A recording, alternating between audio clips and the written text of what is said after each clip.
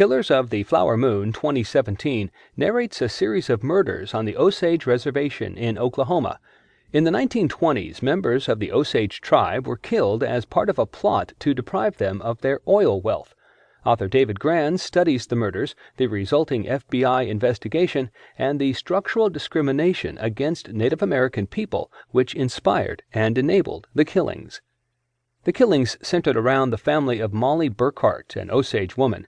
In 1921, her sister Anna Brown was shot. Then Molly's mother became sick and died.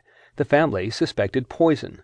A bomb planted beneath the home of Molly's sister Rita and her husband Bill Smith killed them both. A number of other suspicious deaths took place.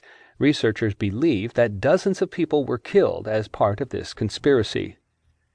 Citizens and private detectives undertook investigations. However, these investigations lost momentum because the investigators, including cattle baron William Hale, turned out to be in league with the murderers.